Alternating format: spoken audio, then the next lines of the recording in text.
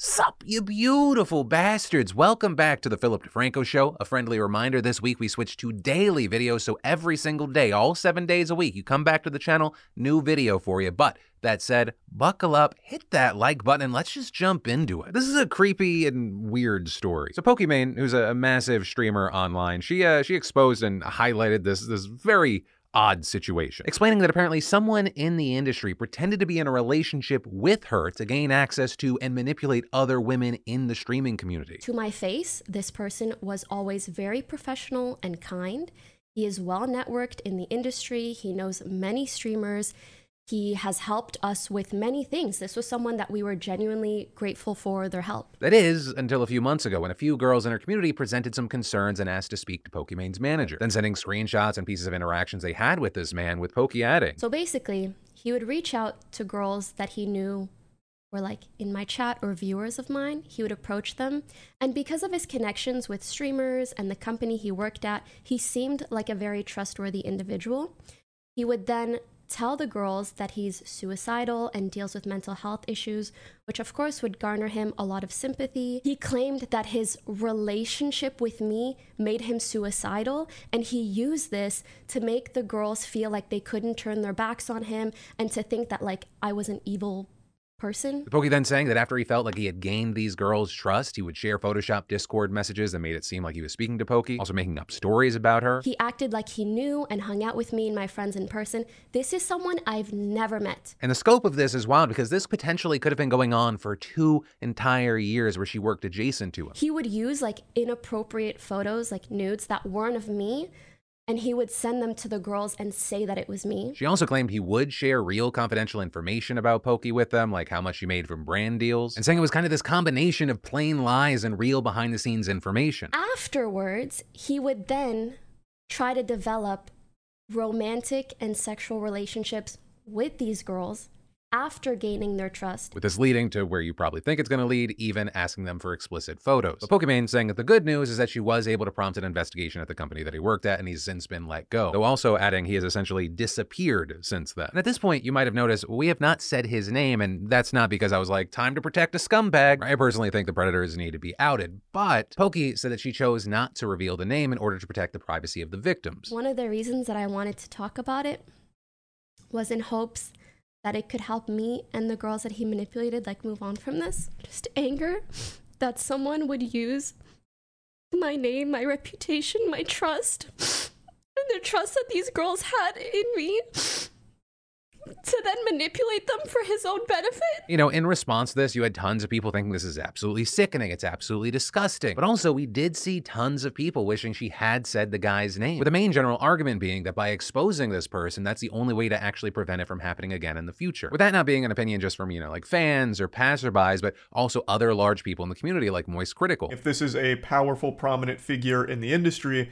I feel like it would have been a great service to actually name and shame them so that way people know to avoid them in the future. But notably, Charlie also giving her the benefit of the doubt on why she chose not to disclose it. Maybe this is the right way of playing it to keep it clean and safe for everyone. I don't know. It's a sticky situation, and so it's one that I want to pass the question off to you with. What are your thoughts on this story in general, but also what are your thoughts on not or actually sharing the person's name? Because I really do see the validity of both arguments. I just don't know which supersedes the other. And then the Jack Daniels distillery is attacking its neighbors with fungus. Right? People in Lincoln County, which neighbors the county Jack Daniels is in, have complained that the booze maker is fueling massive fungal growth all over their homes, cars, road signs, just about anything you can think of. Turns out it's called whiskey fungus, and it's extremely common around distilleries across the world. These factories put out tons of ethanol, and the fungus feeds off of that and just goes wild. But to clarify, it's not that there's alcohol just spewing from the factory in the air. Instead, the issue is the storage warehouses, with Jack Daniels having built 6 of them in Lincoln County with plans for more, and they store an obscene amount of barrels there. And because these are oak barrels to age the whiskey, they're not completely airtight, and that's how the alcohol gets out into the air. There's even a name for the phenomena of losing alcohol while aging called the angel share. But also, it's not lost, at least not for the fungus. And in fact, it's now such a problem that residents such as Christy Long, who owns a mansion used as a wedding venue, have sued the county, claiming that the fungus is causing massive damage by blackening the magnolia trees and the 4,000 square foot house itself. Long also claiming that the neighboring warehouses lack the proper permits, and she's had at least partial victories, with last week a judge ruling that at least one warehouse being built lacked the correct paperwork. But, very key thing, that paperwork doesn't have one of the big concessions that Long and others want from Jack Daniels: a commitment to install massive filter systems to help stem how easily the ethanol that fuels the fungus gets out. And honestly, unless the court forces them, Jack Daniels is probably not going to do it. The company claiming those filters would ruin the aging process. And overall, just saying everyone needs to chill the fuck out, saying the fungus is not a big deal. Specifically claiming that whiskey fungus just isn't dangerous to human health and doesn't really cause property damage. With one higher up telling local officials, could it be a nuisance? Yeah, sure. And it can easily be remedied by having it washed off. But also, to be fair, that makes it sound way easier than it really is, right? This actually requires residents to have to wash their homes with bleach and water every 3 months, and even then the stuff comes back. And hell, even an expert that helped give the fungus its scientific name disagrees about its effect on property damage, saying plainly it wrecks patio furniture, house siding, almost any outdoor surface, adding, I've seen trees choked to death by it, and describing it as just a small mercy that it doesn't also appear to have a negative impact on human health. But it remains to be seen what's actually going to happen here. Not only because of the direct impact, right, the things that we've been talking about, but of course because of that other controlling factor, money. Right, big companies like this are often able to disrupt the people around them because there's money, with them not only offering nearby jobs with a tiny county of just 35,000 people, but the properties that Jack Daniels currently has and plans to build there bring in over $1 million in property taxes. Which, I mean, considering how small the county is, that's meaningful. But for now, we're gonna have to wait to see how the lawsuits work their way through the courts, and in the meantime,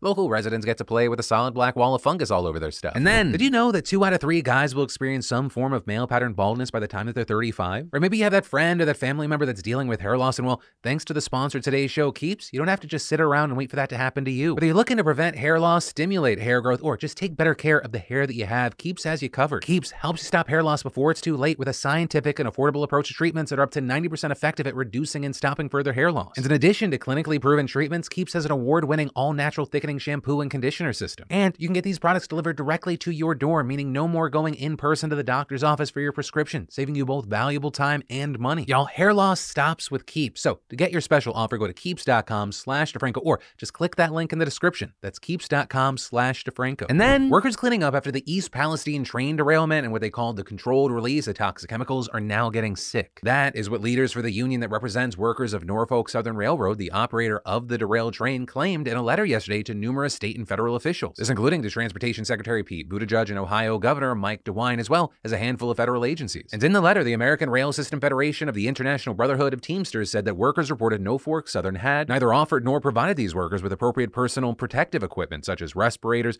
eye protection, and protective clothing such as chemical-resistant suits, and saying when some workers did ask about the appropriateness of their personal protective equipment and the safety of their working conditions, they would receive little or no response from Norfolk Southern, with the letter going on to state that many employees reported that they continue to experience migraines and nausea days after the derailment, and they all suspect they were willingly exposed to those chemicals at the direction of Norfolk Southern. And a key thing, adding that this lack of concern for the workers' safety and well-being is again a basic tenet of Norfolk Southern's cost-cutting business model. Right, so these are some very serious and very alarming allegations. Norfolk Southern, for its part, has responded in a statement to the media by denying the allegation that proper protective equipment was not used. But these claims of people near the site of the derailment are not new, right? We've seen repeated reports of residents in the area also reporting similar symptoms, including headaches, sore throats, rashes, and nausea. But there is a piece of good news here, or at least as good as you can get in a horrible situation like this. Federal lawmakers are finally stepping up and working to prevent this kind of catastrophe from happening again. And the effort is, let me see if I'm pronouncing this correctly, bipartisan, with just yesterday 3 Democrat and 3 Republican senators joining together to introduce a bill that would tighten rail safety rules. And that legislation, which is dubbed the Railway Safety Act of 2023, according to a summary of the proposal, the bill creates new safety requirements and procedures for all trains carrying hazardous materials, including trains that are not subject to the current regulations for high hazard flammable trains. Right, and that's actually incredibly significant here because, as we've talked about before, the Norfolk Southern train that derailed was not being regulated as a high hazard flammable train. Even though we absolutely know that it was carrying chemicals that were so flammable, officials decided to do a controlled burn so they wouldn't cause a more dangerous explosion. Also, among the other new safety requirements, it would require rail carriers to make emergency response plans and provide state emergency response commissions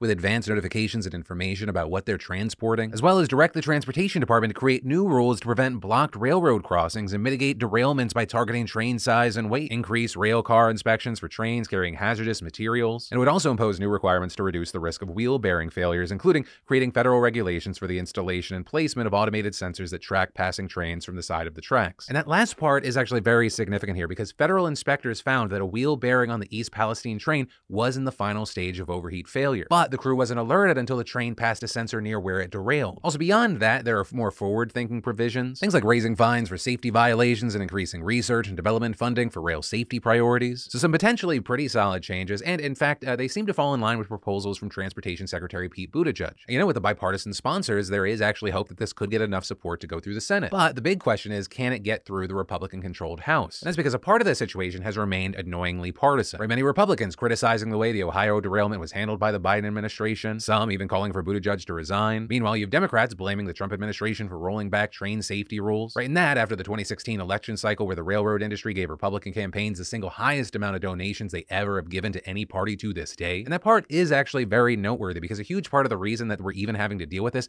is because of all the money and the lobbying the rail industry has put into fighting safety measures. Right? According to Open Secrets, the rail industry has spent over $24 million lobbying the federal government just last year alone. And over the last 3 decades of election cycles, they've donated more than $108 million to members of Congress. And while that money is being spread around because politicians are going to politic, 64% of that money has reportedly gone into the pockets of the Republican Party. But as far as now, we're going to have to wait to see how this bill fares against the odds. Right? Will public pressure and perception be enough to overcome all that damn money? And that's where today's show ends. So let me know your thoughts on any of the stories that mattered the most to you today. But also good news, for the first time in probably 7 years, there's going to be a Friday, Saturday, and Sunday show. So just come back to the channel tomorrow. I'm also going to use the opportunity to talk about some heavier stuff than we have been. With that said, my name's Philip DeFranco. You've just been filled in. I love yo faces, and I'll see you tomorrow.